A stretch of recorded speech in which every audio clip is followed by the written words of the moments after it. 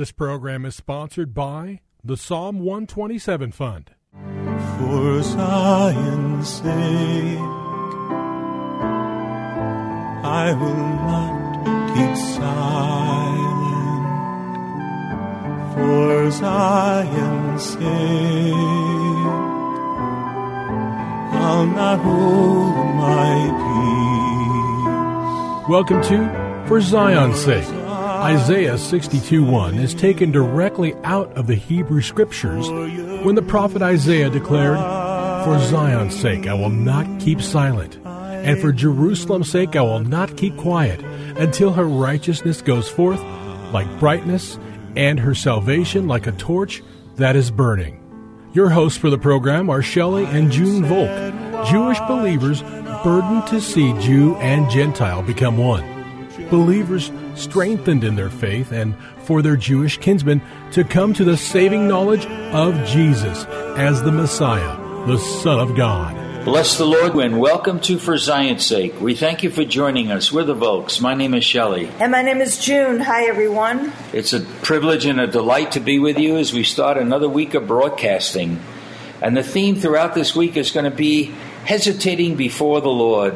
We'll talk about what it means to be sitting on the fence rather than being decisive. And we'd like to start by looking at a portion of scriptures from 1 Kings chapter 18. And we know this chapter follows a very powerful chapter, obviously chapter 17, where the prophet Elijah came on the scene and he was challenging what was going on in the land of Israel. And he came face to face with King Ahab. So if you have your Bibles, turn with us to 1 Kings chapter 18, beginning at verse 17. It says, "And it came about, when Ahab saw Elijah, that Ahab said to him, 'Is this you, the troubler of Israel?' And he said, 'I have not troubled Israel, but you and your father's house have, because you have forsaken the commandment of the Lord, and you have followed the Baals. Now, then send and gather to me all Israel at Mount Carmel, together with 450 prophets of Baal and 400 prophets of the Asherah, who eat at Jezebel's table." Verse 20, "So Ahab sent a message among all the sons of Israel, and brought the prophets together at Mount Carmel. And Elijah came near to all the people and said, 'How long will you halt between two opinions? If the Lord is God, follow him. But if Baal, follow him.'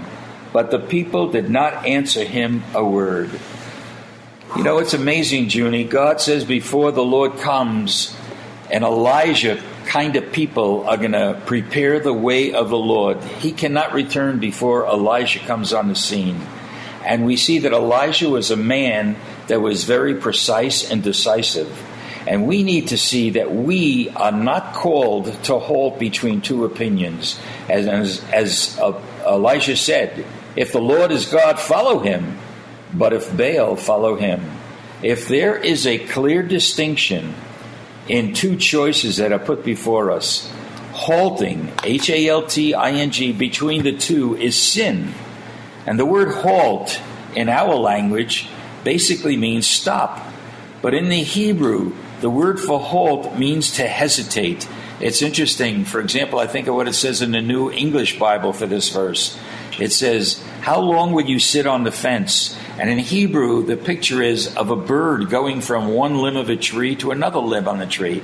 In other words, it cannot make up its mind, so it's halting between what it should do. It's hesitating.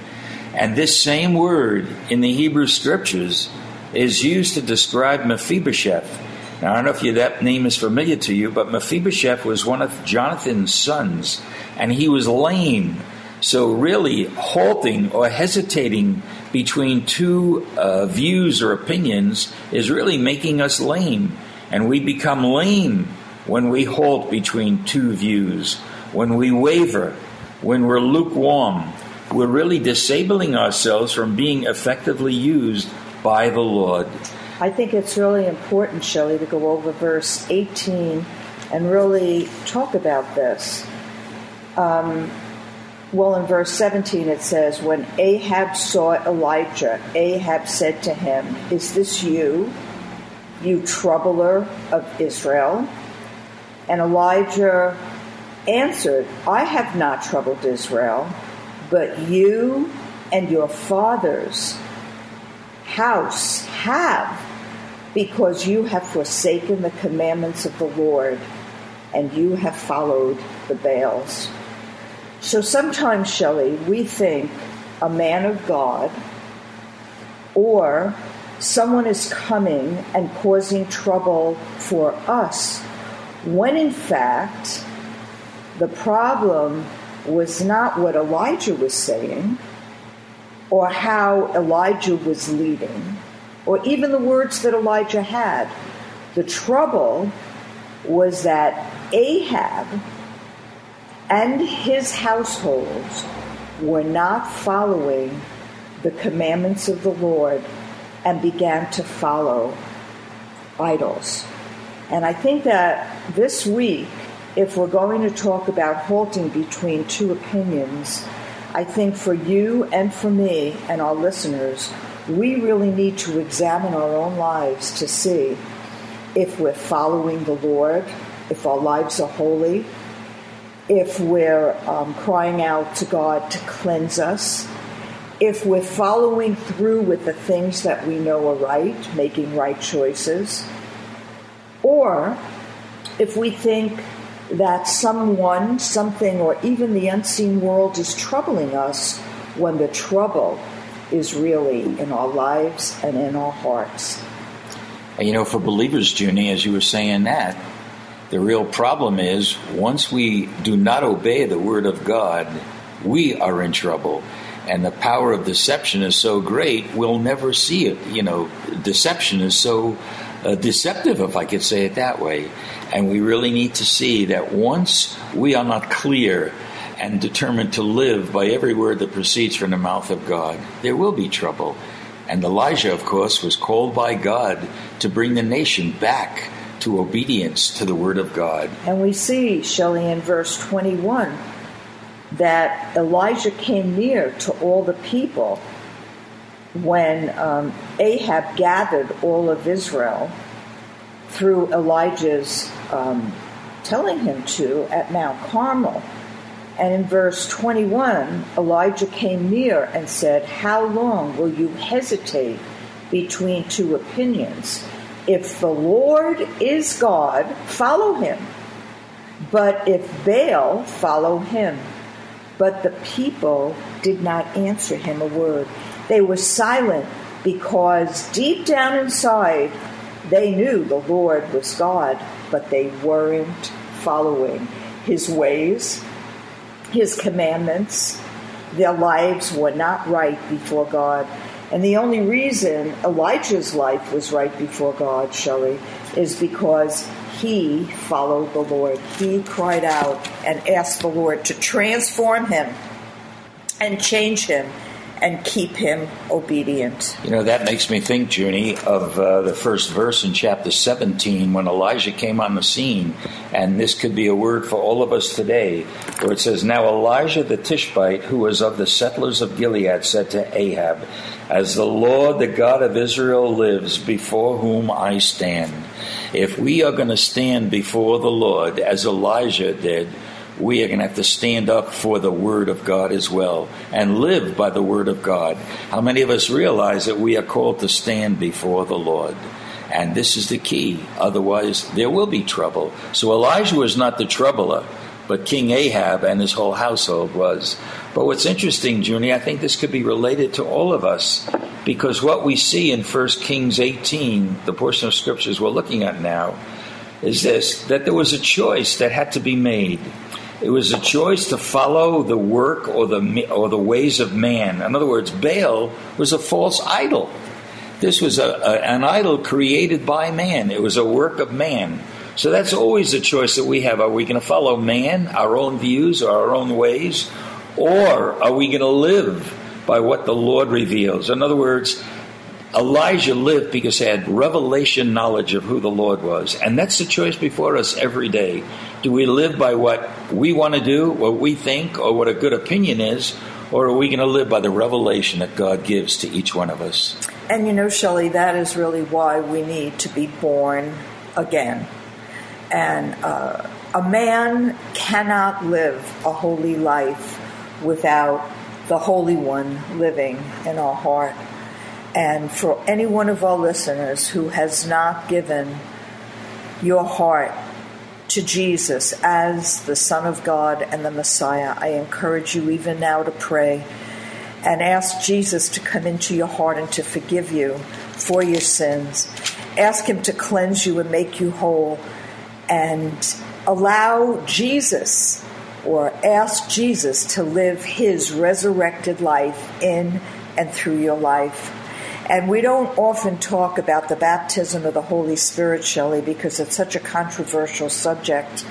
But as we enter in to the end of the age, I think of the 10 virgins and the oil that was needed, because they were all virgins, and it couldn't be bought for a price. It couldn't be given by those other 5 virgins who had the baptism of the Holy Spirit, who were filled with the Holy Spirit, and their lives were different. So I just want to encourage each listener to ask the Lord for more of him, that you might be able to live his life and not your own. And why that's so important is because evil is beginning to rule like never before in the earth. Amen. And America is not the country that she once was, with the years of abortion and accepting gay rights and thinking that you're helping someone by saying there's nothing wrong with it, when God's word shows us that before God it's an abomination. And so what does that really mean? That means that those who live that kind of life, Shelley, are really in trouble with the Lord. And as God's witnesses and as God's servants, we have an obligation to love the sinner but hate the sin, and really apply what God's word is saying to our life, just like Ahab thought Elijah was causing him trouble. But the truth of the matter was that he and his household were halting between 2 opinions, that which was of Baal, idols, a fallen god, and that which was the commandments or the ways of God, the Holy One of Israel, whom we know today as being the Messiah, the Christ, yes, the Son of the living God. And Ginny, you know what? We could sum it all up by saying this. There needs to be a return to truth, absolute truth. Everything is not relative. There's an absolute truth, and that absolute truth is the Word of God. And you know, didn't grace and truth come and kiss in Jesus? That's right. So, Lord, we do pray Thank for you, grace Lord. and truth. We pray, Lord, for ourselves as well as every one of our listeners, that we would come to you and live a holy, righteous, and clean life before you. And we pray this in the name of Jesus. Amen. For Zion's sake. Thank you for joining us this evening. If you would like to get in touch with Shelley and June, you can write to them at P.O. Box 1784, Scottsdale, Arizona 85252. That's P.O. Box 1784, Scottsdale, Arizona 85252. And you can also contact them on their website, ShelleyandJuneVolk.com. That's ShelleyandJuneVolk.com. Until next time, the Lord bless thee and keep thee. The Lord make his face to shine upon thee and be gracious unto thee. The Lord lift up his countenance upon thee and give thee peace. This program was sponsored by the Psalm 127 Fund.